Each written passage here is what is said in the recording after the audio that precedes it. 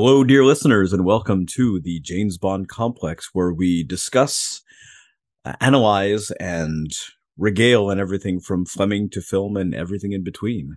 Oh, I'm one of your hosts, Emery. I'm the other one of your hosts. My name is Edgar. The two ECs are here today.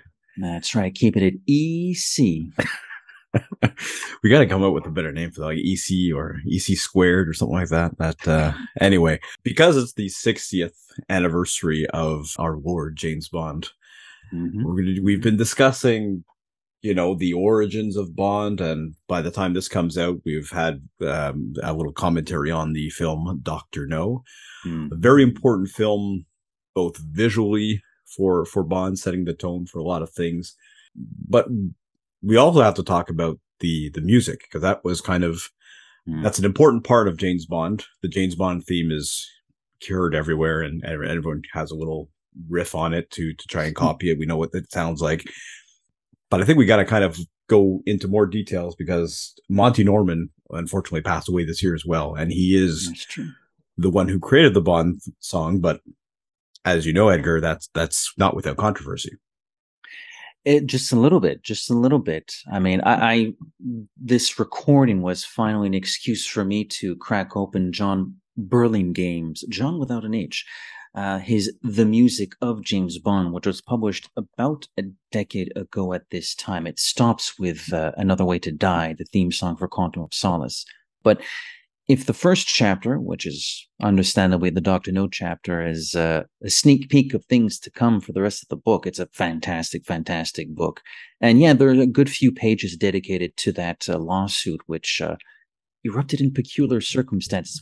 We'll get there when we get there as the episode goes along, but I did not know where the controversy started from. Like, what prompted Monty Norman to say, wait a minute, you can't say that. I wasn't aware of what happened, but I learned it through a John Burlingame here. So it's an interesting story. Lots of controversy. It's a little odd, because Monty Norman was, I know he was into theater before, and he was a theater producer. And the origins of the James Bond theme come from a song called Bad Sign, Good Sign, from A House for Mr. Bismuth's play that they were trying to produce, and unsuccessfully or successfully. There are audio Unsuccessfully. There are audio recordings of the song that exist, and you listen to it, and that's the melody is there. The main melody is there.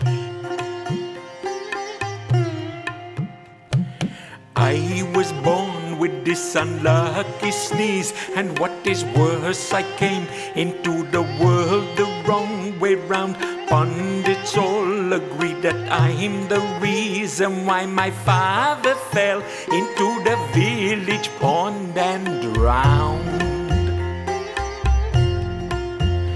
I was born under a bad sign. That's not what I would have used directly as James Bond. Oh, no, not that version of it, but it is quite striking how when you I listened to it this evening just before we pressed record, and because I hadn't heard it in a little while. I also listened to Beat Girl, and yeah, it sounds, at the same time, it sounds nothing like the James Bond theme, and also sounds exactly like the James Bond theme. Exactly. It's like one of those. It sounds like a bad Bollywood copy of it, but it's really kind of the reverse, because but anyway, like we were saying, Monty Norman was kind of hired originally to do the theme. He flew out there with his wife at the time, Diane Copland, who sings one of the many versions of Underneath the Mango Tree that are on the. I think we need to make the difference too. There's the movie score itself. There's the music that appears in the film. But the album that came out a year or two later, I think it came out in 1963, has tracks on it that were meant for the movie but not used. So there are some Monty Norman tracks on there, but there are some John Barry compositions that are on there that didn't make it into the film, but somehow made it into other recordings, because maybe we'll get to that later. But there's certain tracks that appear on other discs that I own that I wasn't aware that weren't necessarily in the movie until much later on. I limited myself to rewatching the film, taking notes of some scenes which clearly featured music that was not on what's commonly referred to as the original motion picture soundtrack of Dr. No. and then subsequently listen to said original motion picture soundtrack. I didn't go as deep as you did, like listening to alternate albums or different recordings. So I'll let you take the lead if you want to broach any of those tracks. But even watching and in this case, for once, really listening to Dr. No, which I did a couple nights ago at home, and then subsequently listening to the soundtrack, it's a little bit shocking. You texted me something earlier today. I want to say it was earlier today where you said it's like those 90s albums that what says it's an album inspired by the movie. Right. And I remember those were really popular in like the late 90s, 2000s. I think I bought the I think it must have been around the time of The Matrix or something like that. And I bought the Matrix album, and I'm like, none of these songs are in the movie. Like, this is just an album. This is a compilation of, and I had picked up, and this will show how old I am. I picked up an audio cassette of and I probably still have this, the original motion picture soundtrack of Mission Impossible, the first one. Nice. So I have that on audio cassette, and I was disappointed that there wasn't more songs on it. And I remember that at a young age. And then that's what kind of reminded me when I was looking at the track listing for the original or the Dr. No soundtrack record that came out. It's almost all unused tracks. There's only a few tracks that actually made it into the movie, and most of them are unused. And from what I've been reading, Monty Norman and his wife and some local artists did a lot of music for the movie, and then Cubby Broccoli and Saltzman just said nope.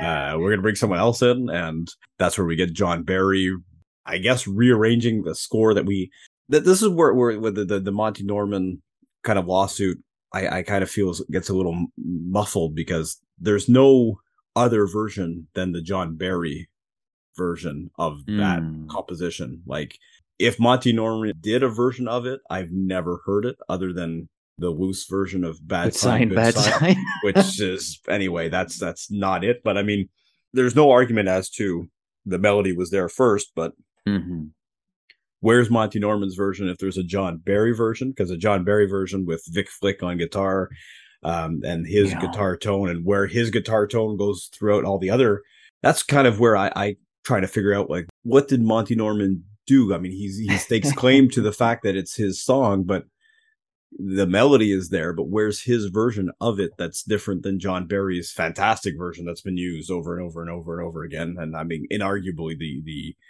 the James Bond theme song. And to Monty Norman's credit, so to speak, he does say, in fact, he's quoted in the Burlingame book that, Monty Norman is quoted as saying, "Hey, John Barry did amazing work. It is the definitive orchestration of the James Bond thing." He's very careful with his words, the little guy. As to your points, this is where I would encourage fans, if you're interested in music, if you're interested in the music of Bond, to maybe pick up this book. Surely it's available on eBay and Amazon. The last few pages are dedicated to the court case. I'm going to try to make this quickly as possible. The highly charged, widely publicized case finally reached the High Court, capital H, capital C, in March 2001. Over 7 days, testimony was heard from Norman, Barry, Burt Rhodes, who used to work with Monty Norman back in the 60s to produce music for his theater, Vic Flick, your boy, musicologist Stanley Sadie, conductor Guy, or Guy, as we would say, Pruthro, and others. Norman said that the Sunday Times, and the Sunday Times is the article that published in 1997 that started all of this, had, quote, "rubbished my career," end quote. And he felt that only by suing could he clear his name and reputation. The 60 bars of the James Bond theme were broken down and analyzed in depth, including discussion of the, quote, vamp, in brackets, the opening brass line, similar to that heard in the opening bars of Kurt Weill's Lonely House or Otis Shaw's Nightmare. I'm not familiar with those tracks. The guitar riff, in brackets, the familiar guitar line, close brackets, and a pair of, quote, bebop phrases, brackets, the big band midsection. Sadie, so this is the musicologist, editor of the respected Grove Dictionary of Music and Musicians, concluded that Barry's arrangement was, quote, extreme, end quote, but that most of the tune derived from Norman's Bad Sign, Good Sign song. Extreme composition from Barry, but an extreme composition, primarily influenced from a piece Norman had already written, and we know how that we know how that lawsuit is settled. Norman is the composer of the James Bond theme as we know it. Just for the sake of argument, on the album, they discuss alternate James Bond themes, and they're all based around other stuff that Monty Norman worked on previous to John Barry doing work on it. Because there are 3 tracks in particular that are very, very similar, and they use the same melody, and it's Twisting with James, which is very obviously a local Jamaican band playing it because it's a full kind of reggae, rock band. Dr. No's Fantasy, which is obviously John Barry's work with Vic Flick, because I can tell by the way he's playing the guitar and just the kind of structure that Barry brings to it is very in line with all his other works. And then the last one is the one that they call the James Bond theme on the album itself, which is just my wife referred to as elevator music, because it does kind of sound like, you get into an elevator. That's what she said. That's what she said.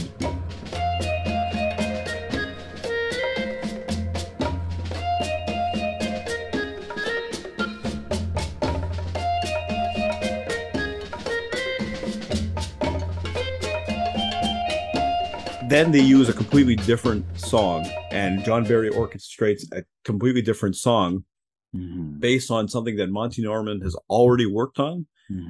I find it odd that he would just I don't know, I'm not going to rehash old wounds and that, but it just sounds really weird that did Monty Norman present Bad Sign, Good Sign as we can use this as the Bond theme?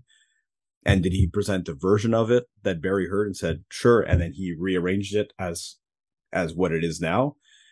Because the melody is there, but if Monty Norman hadn't brought it to the table, would John Barry had been aware of it, I mean, having listened to Good Sign, Bad Sign earlier this evening, I mean, there's certainly no jazzy big band midsection in Good Sign, Bad Sign. So that strikes me as a Barryism. The counter melody, the counter melody, which I think is when it goes like Darna, Darna, that sounds like a little bit like Barry, but like even for as detailed as Birthing Games Dr. No chapter gets, even he doesn't reveal all the, because he wasn't there. There are these meetings between Terrence Young, Monty Norman, John Barry in June of '62, because the studio recordings are coming up and they still don't have a bloody theme for this main character. And Mr. Biswas is brought up, or I should say Good Sign, Bad Sign is brought up, and then it sort of gets all a little bit muddled, which is what makes this whole story fascinating. I think Berlin Game is trying to be as clear and as detailed whilst being as succinct as possible, and still the chapter ends and it's like, well, it sounds like a little bit of everybody worked on this thing, so who knows. That's what it kind of feels like. I mean there's a second lawsuit that doesn't get brought up a lot. There's a couple of musicians from the Jamaican bands that Monty Norman brought in that apparently weren't paid. Monty Norman came in to Jamaica with his wife. She sang, from what I understand, the version of Underneath the Mango Tree that's on the 50 Years of Bond double disc. Oh, is it? Is that the version that's on there? That's the version that's on there, because that's the version that I've been playing around the house, and that's the version that my kids have been singing. So every time there's a mango in the house, I'll always start singing Underneath the Mango. Underneath the mango tree, me honey and me come watch for the moon. So all my kids know Underneath the Mango Tree, and they all agree that that's the better version of it. But that's Monty Norman's wife at the time. And they had brought in, of course, Chris Blackwell was the location scout, but he knew all the musicians around. So from what I read, they hooked Monty Norman up with some local musicians, and the horn players didn't get paid or something like that. And there was a lawsuit in regards to that. And lawsuit, they sued in Jamaica. Yeah, I think they were going for about $1,000, according to the book again. I don't want to quote the book all night long here, but But since we're talking about those elements, the book mentions that a couple people sued because apparently the original plan was for them to do more than just write and play a few tunes. There was some supervision going on, there was some orchestration going on, and finally none of that happened. They got paid a little bit eventually, and they dropped the lawsuit, but not nearly as much as what they were seeking for. But Burlingame doesn't go into depth about that. But because I read the book, it sort of corroborates with a lot of what you're saying. There's a few locally based musicians were not too nonplussed by how they were treated as the soundtrack was being worked on. And I assume that's kind of to be expected for a movie that was a movie franchise that was in its very infancy. They didn't think that it was going to get past one movie. They thought they were going to get that one and done.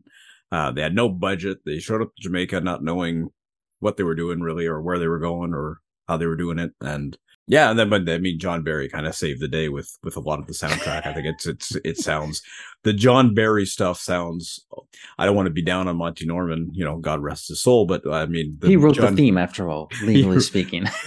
Apparently. But I mean, like, if you listen to the theme and what stands out, well, it's John Barry's orchestration, it's Vic Flick's guitar playing. And I nerded out a little bit with Vic Flick because I'd seen pictures of him before playing a Fender Stratocaster, and I'm like, well, that's obviously not what he's playing on the song. He's playing a hollow body guitar or hollow body jazz guitar, and I'm like, well, what guitar is that? And I finally Googled it. Super rare guitar that I had never heard of before. It's a Essex Paragon Deluxe, and it's a guitar that's super rare. It was a 1939 model. It's probably one of the very, very, very early electric guitars. And it just sounds, you can't mimic that sound. Like, they've brought Vic Flick back a couple of times to re-record the guitar parts because it's just that twang at the end, that James Bond chord at the end is so crisp, and it's iconic, but it's obviously not Monty Norman. It's John Barry and what he brought to the table. Yeah, well, it's small wonder, I suppose, that it's John Barry who's brought on for subsequent films, plenty of them for that matter, and not Monty Norman. Although Monty Norman is quoted as saying, "Look, I'm mostly a theater guy anyway, so I'm not really complaining that they didn't bring me back." Yeah. But certainly, when you hear the music in the film, which we'll get into in a little bit of depth. It's not that it's bad music. I think it's good. But the music is one of the elements of the films. Whenever I read or listen to a podcast, and I can't quote names here, but I know I know there are podcasts that said, Dr. No almost feels more like a 50s film than it does a swinging 60s film. And I think the music, less so on the soundtrack, although maybe that's debatable, but in the film, the spider sequence, the climax at Dr. No's laboratory. Yeah, it sounds a lot more 50s than it does swinging 60s. And we were kind of in like between different musical styles too that had been coming out. Like the British Invasion had kind of just started with a little bit more of that rock sound, and there was surf rock that was very popular in the United States. So there's some elements of that in there too. And yeah, it's kind of like a weird place musically because the real kind of 60s vibe didn't come till much later. I think John Barry and later films reflect the modern times or the times of the films musically a little bit better. Like, I think of Live and Let Die more specifically when they're in the club and they've got the soul singer kind of singing the version of Live and Let Die. That's more like a 70s kind of disco. Love that. But yeah, I mean, John Barry is, we're not the first people to say this, but, John Barry is really the one that sent the music of Bond through the stratosphere, which I guess puts Monty Norman in a bit of a funny place in the franchise. The court case is settled. He wrote the theme. Fair enough. It is what it is. Let bygones be bygones. And then you listen to the music on the film and it sounds nothing like what the next handful of movies would sound like. He does have a curious place in Bond history. He was a music theater writer. He wrote mostly melodies and songs, which is why he brought on Burt Rhodes to write some more melodic, his tunes and turn them into instrumentals, because that really wasn't his thing. No, musicals, it's big beat and it's singing, and it's there's not that many. Well, there are many memorable memorable melodies. You got it. But there's when you think musicals, you think more of the songs themselves, the lyrics themselves, and that's what you get into, and that's what you remember, and that's what you sing back. But everyone knows the that melody is iconic. I know. Well, I mean, like you said, there are recordings of Good Sign, Bad Sign. It's a funny song. But that's what my argument is, that there must be another version of it that Monty Norman presented to John Barry and said, probably didn't present it to John Barry, but he presented it to Harry Saltzman and Cubby Broccoli and said, this is an idea. Because I don't know, I guess they didn't really work together, Monty Norman and John Barry, at all. So it's kind of, did John Barry rip him off, or was something already there that he just redid?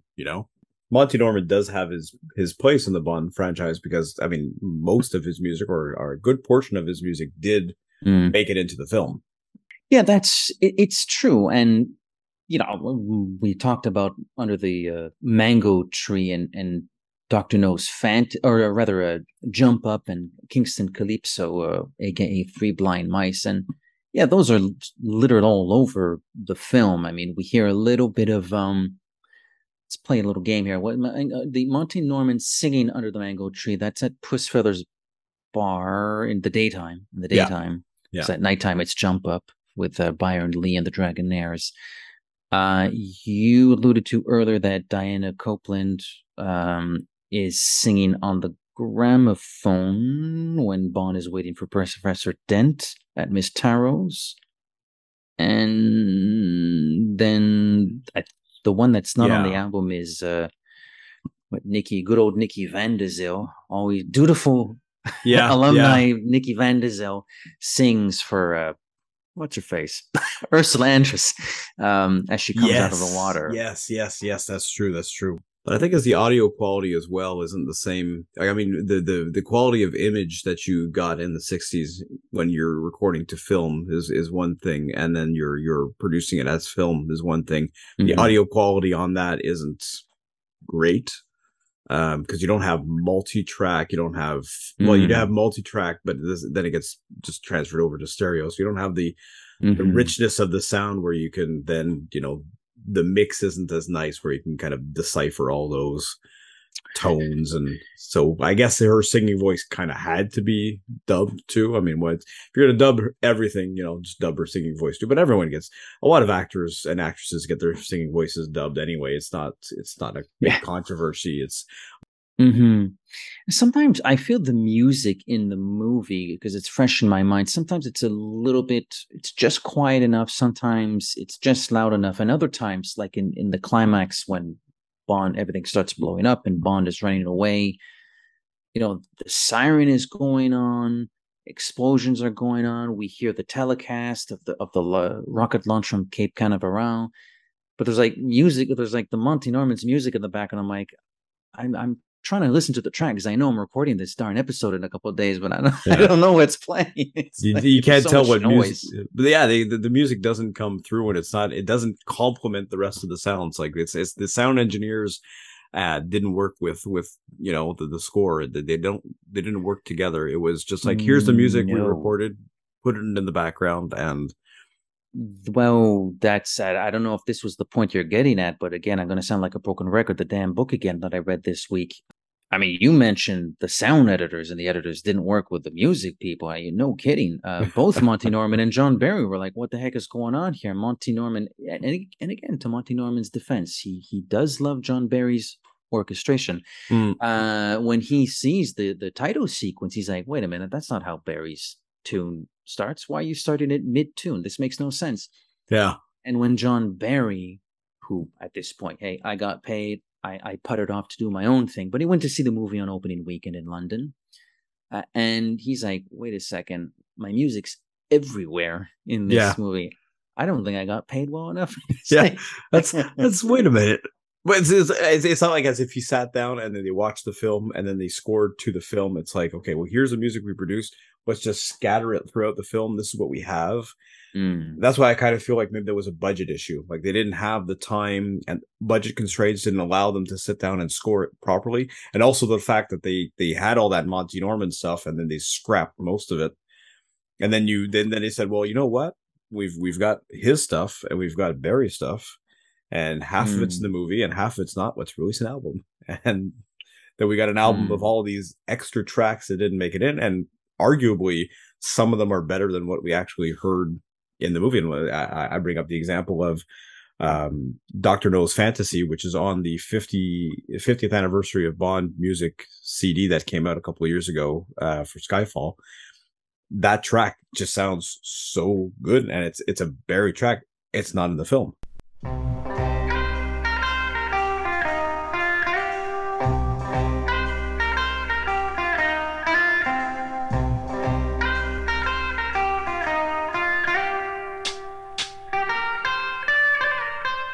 Well, the whole Dr. No original motion picture soundtrack is a strange beast, and so much of it sounds so good. It's weird because I think it's really good music. In fact, I was re-listening to it this evening as I was taking notes and doing some reading, and this is a MP3. No one's going to see this, but I was jiggling a little bit on my seat here. I was jiggling a little because it's really good music.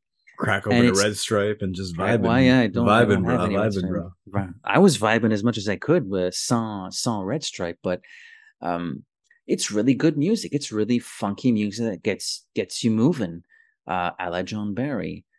And it's on the soundtrack. It is the official motion picture soundtrack, but it's not in the movie. So yeah, I have to imagine when you bought that 50th anniversary double disc set and you listen to something that's not on the movie. It's a strange way to pay homage to the original film by selecting a track that's not in said film.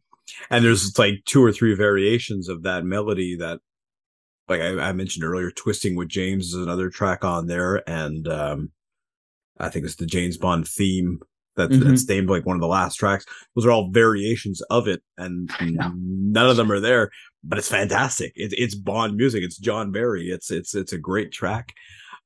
He's got some really great like little just some of the transition scenes where he scores. Into Miami is another track from Goldfinger that I really enjoy. It's a really kind of great little transition between 2 scenes. It's jazzy, but it's that big band. It's well orchestrated. It's great. That's what I think of when I think of James Bond music is the big band, the nice orchestration, the full effect, and the music that made it into the movie is not.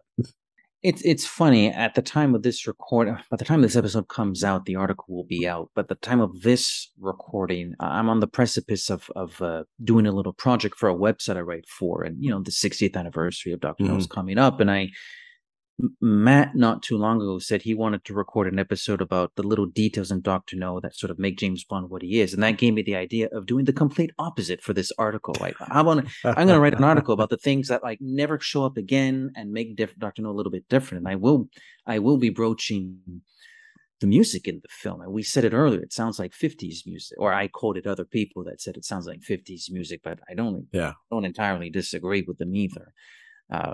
No, it's not current. It doesn't follow the trends of the time. I mean, every other film kind of started to follow, trends. The 70s especially followed a lot of trends, both musically and otherwise.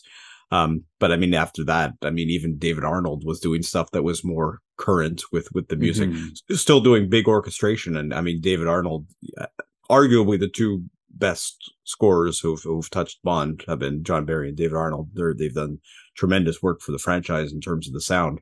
Let's talk a little bit about these tracks. I guess did you get a chance to rewatch the film this week and pay attention to the music? No, I didn't actually get a chance to rewatch, so I know that's fresher in your mind than it is for me. Okay. Well, just from what you can remember, no pressure. Are there any tracks in the film that are not on the album as we know it? Are there any tracks in the film that strike you, or have there have there never been any tracks in the film that struck you? I never liked Three Blind Mice in the movie.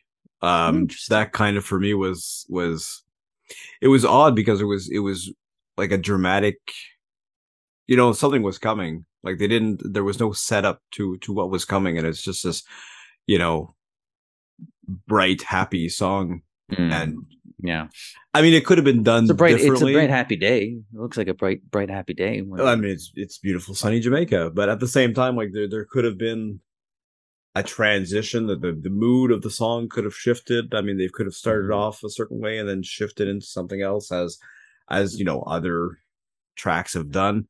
Um, I was not really necessarily a fan of any of the music coming into where he gets into meeting Dr. No and all that, and there's Mm. actually a lot of lack of music too, or a lack of a score in a lot of scenes where there's just like there's fighting going on and there's nothing in the background. Like you're just hearing bad sound effects, and I don't remember was there music for the tank scene? No, there's no. What tank? You mean the dragon? The dragon tank or whatever. Yeah. Yeah. There's it's more not necessarily the tracks that were in the movie that really stood out for me. It was the lack of music or orchestration or anything other than like long silences and then like harsh sound effects. Well, back in those days, and this is where Barry sort of changes the game a little bit. Not that he's the sole composer to have done this in cinema, but back in those, I am a big, and you're a pretty big film buff yourself. Mm-hmm. I do like going back into the past. I do like my film noir of the 40s and my mysteries of the 50s and so on and so forth. And again, this idea that Doctor No almost feels like it still has one foot in the previous decade. It's how a lot of movies were done back in the day. You had long dialogue sequences or people riding their cars with brilliant back projection, just the most beautiful stuff. Mm-hmm. But there's no music in those scenes. That was I find it's a sign of the times. The irony being it's the first film in a series that we're still talking about 60 years later, and just got a movie a year ago. Here we go. But yeah, I would say that the lack of music in a great number of scenes, I don't know if that's Monty Norman not working enough on the film. Could be, but I suspect maybe it's a little bit of half and half. Monty Norman didn't produce enough content that the producers liked, and that's kind of how they made movies back then. I think it's a good mix of, I think it's a kind of a half and half. Like I think they hired the wrong guy to orchestrate a film, or they gave a shot to a guy to orchestrate a film that had never really had experience orchestrating a film, and then they found the guy who could orchestrate a film and was too late, and they didn't use any. I mean, the music editing in there is, but I mean, I agree. It's kind of with the times because we didn't get like the big music scores until like the 70s and 80s, where they kind of started having more significant scoring in films where the music really set the tone. A lot of the films from the 60s and, even the kind of film noir era and all that, little bit of music, but not orchestrating the mood that we're used to seeing now. In fact, often, this is not a film noir episode, but in a lot of those movies, what music there is because the protagonist goes to a lounge and hears like a hot lady singing, belting out a tune. There's music there. It wasn't scored. I mean, silent movies were scored before, and there's a lot of like classic film it only exists because of the score. The score went hand in hand.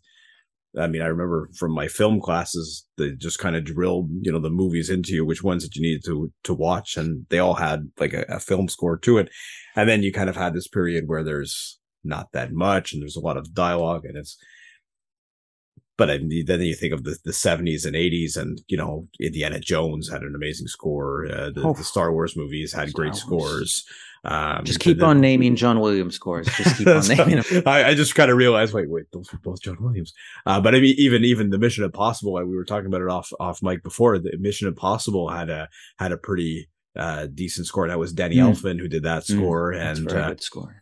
So you kind of started getting and I don't know if it's because of Barry did such a good job in later films, or that was kind of what the new tendency was in the 60s.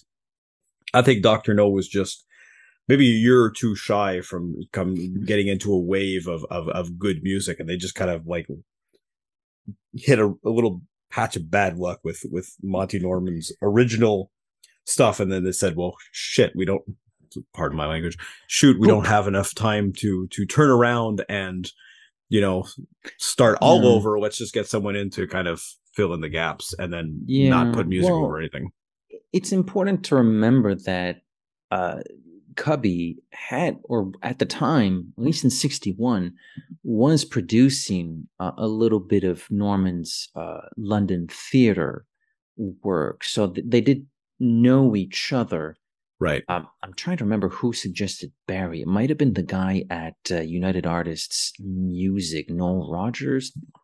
I might be getting that wrong, but so it was somebody else who worked for the studio who suggested Barry. But I do think it's one of those things where you rub shoulders with people in Hollywood, and you do it often enough and well enough that you do get a job. So yeah, I mean, Eon hires somebody who doesn't really do film scores. He may have done one prior to Dr. No, but it's not his forte.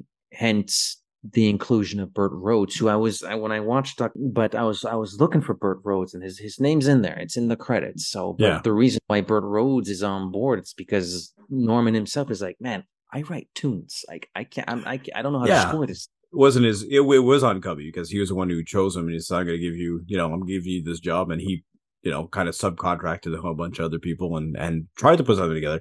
I mean, there's tracks on there that are nice, but going back to what was used and what was unused, what would you have changed? What were songs that were on the soundtrack that didn't make it into the movie that should have been in the movie, or what would you have swapped out? Well, I do like, I have to say, I really get a kick out of a couple of the ones you mentioned. Dr. No's theme, which is, I guess, not really Dr. No's theme, and Dr. No's Fantasy. Yeah. I like anything with Dr. No in the title. Dr. No's Fantasy, I could see that playing, like instead of the Monty Norman rendition of Underneath the Mango Tree, I can sort of see that maybe playing on the speakers, on the loudspeakers in Puss Feather's Place during the daytime. Yeah. That was pretty good. If Underneath the Mango Tree is not playing, we're still at Puss Feathers, but now at night.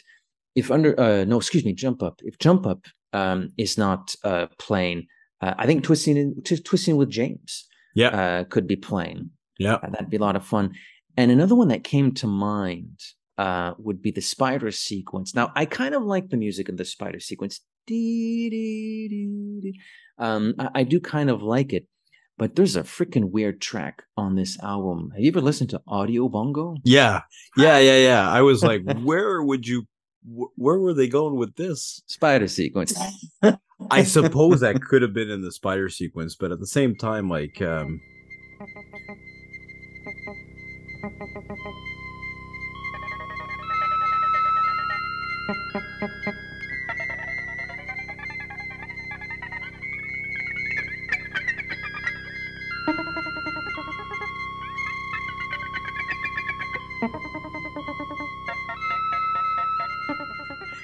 I'll have to say this for the entire album, very, very percussion heavy.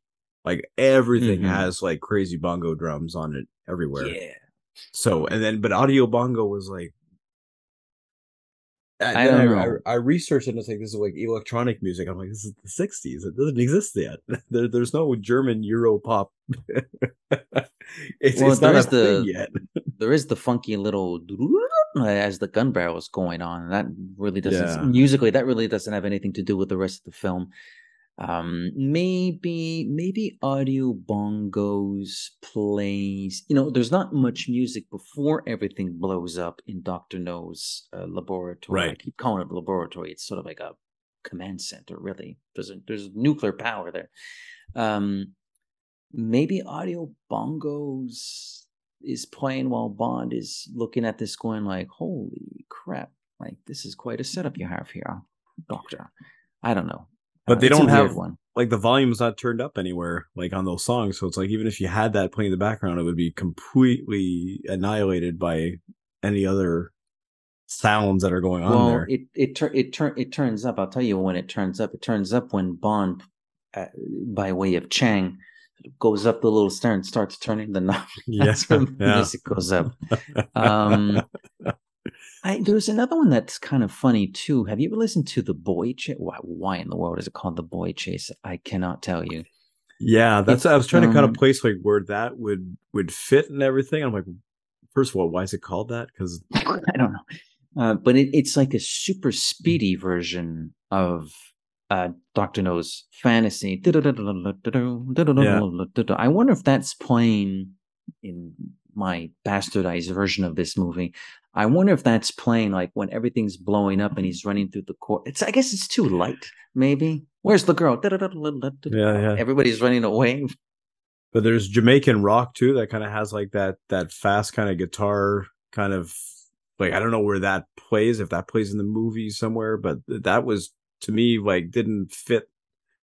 Like there's a lot you could tell like Monty Norman said, okay, well let's get these local musicians to play and we're gonna give them a chance. We're gonna pay them peanuts because no one cares about this movie. This we don't know where this is going. They don't know that this is going to be big. We don't know that it's going to be big. Let's just hire whoever's local because it's going to be cheap because they're locals. We don't have to go out and pay a big name to do any music. We're just going to hire some local musicians. We're going to pay them their time and that's it. And I think that's what Monty Norman's, I guess I don't know what the budget was for his portion of it, because I mean if John Barry had to redo everything or to do another portion of it, I don't know if Monty Norman just cheaped out and just said let's just hire these musicians, they've got a couple of songs, we'll throw them on there and that'll be that.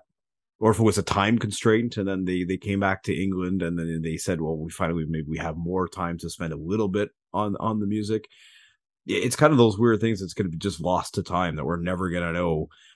Do you have any favorites? I mean, earlier you were saying that the music in the film itself is not as fresh in your mind, but you listened to the soundtrack this week. Are there any tracks, whether they're in the movie or not, irrespective, are there any tracks that stand out? Do you have some favorites? It's really, for me, it's Dr. No's Fantasy is the one that really stands out the most for me. It stood out for me 10 years ago when I bought the 50 Years of Bond CD set, because it was like, this is, and then I listened to the track and I'm like, okay, well it sounds like it's similar to stuff that was in Goldfinger and it doesn't sound like it belongs on Dr. No, but at the same time, like it should.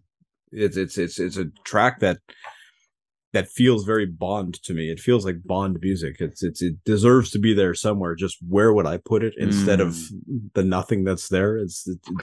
It was like it's made for Bond, but it's not made for Dr. No. Sounds like lazy Jamaica music. It's just sort of there in the background at midday when like, nobody's really in the bar, but it's hot, so you just go there for a beer at a Red Stripe, and it's Dr. No's Fantasy playing in the background. Yeah, but it's like a slow, mellow version. That's pretty cool. Or if had there been a live band there, that could have been like a jazz quartet playing it. There was more potential for its use in the film. So I mean, it's for lack of an actual theme song, is there a piece of music from Dr. No that I retain? It's that song that's not in the movie.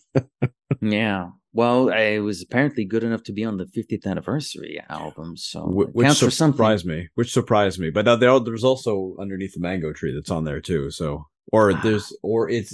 is it on disc 1 or is it on disc 2? Anyway, there's a version of it on one of the discs. Or both songs are on there, which I found strange enough. But and you were saying that your preferred version. I don't want to be presumptuous here, but since the kids know it, Diana Copeland's version is your preferred version of Underneath the Mango Tree. Oh, I think she does a better version of some of the modern takes on it. I think hers is a little more honest and a little more. I don't know. To me, it's the one I got used to. I didn't hear a better version of it. Nice so far. Nice. No, that's pretty good. Do you like her Three Blind Mice or Kingston Calypso?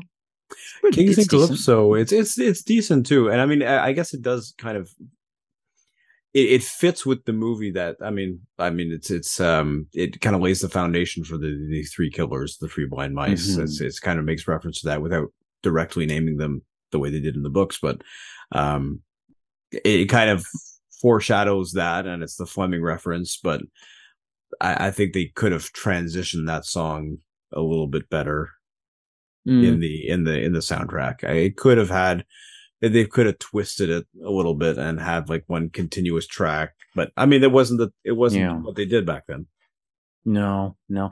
I'm wondering, actually, you know what? One piece of music in the film that I've never really dug is the very last few cues at the end of the movie when Bond and Honey are in their little boat. We get the little British marching music, and I'm cool with that because the British flag is on the little boat. We both Felix Leiter's there. Yeah. Um, that plays. I'm cool with that, and then you sort of have this. I never really dug that. I'm wondering if there was something on the James Bond theme, not the James Bond theme, but this album's James Bond theme. Oh, something else could like play over that. I never really liked how the movie closed on that. It's kind of a weird because I mean you would expect it to kind of tie in the musical theme from the movie, but there's no musical theme throughout. Like every other movie kind of has like a musical theme or a melody that kind of Mm, returns throughout the film, and this has there's nothing that comes back to it because there's no central melody, there's no theme song. Everything else kind of brought that together in the other subsequent films, but in this one there's no mm, unity in the tracks. Like there's no if you listen to a David Arnold soundtrack, interesting. it's pieced together. It feels like it belongs together. There's the a They do, theme there. don't they? Even What? Thomas Newman too. I mean, some of his stuff. I mean, it all flows together. I'm not as big a fan of his as I am of David Arnold, but the album itself comes together because there's an underlying theme and there's recurring melodies and etc. But in this movie, there's nothing holding it together. It's like Other than I guess the Bond theme and Mango Tree. I mean, the Bond theme does play a lot in this movie. yeah, For occasions that normally wouldn't call for the James Bond thing to be playing. But again, it's the right. first one, so But it's like I this is think great they music. said Let's use it. we paid for this music. This is what we Oh got. yeah. Let's just put it in there. It sounds good. Oh yeah, it sounds great. I mean, I get it when they play it when Bond introduces himself as Bond James Bond. Yeah, But when he arrives at his hotel, it's like, why? What are we doing here? Why is the James Bond theme playing as he enters the elevator and yeah. operates the lift? It's like, what is happening? It's a little Uh, strange. It's a little odd to have that placement a little bit everywhere, but again, I don't think they really had a choice. Yeah, and you know what? The chapter again, although Burlingame covers his bases, he says, it's a little confusing, and you hear different versions of the stories. But a little bit back to one of the earlier points, potentially some people working on the movie, important people like Terrence Young and Cubby Broccoli, weren't too keen on some of the material Monty Norman had produced, and Hunt um, is quoted as falling head over heels in love with Barry's orchestration of the Bond theme. And Mm-hmm. when he edited even though that led to both, ironically, Monty Norman and John Barry not being too pleased with what was going on when they saw the movie. Right.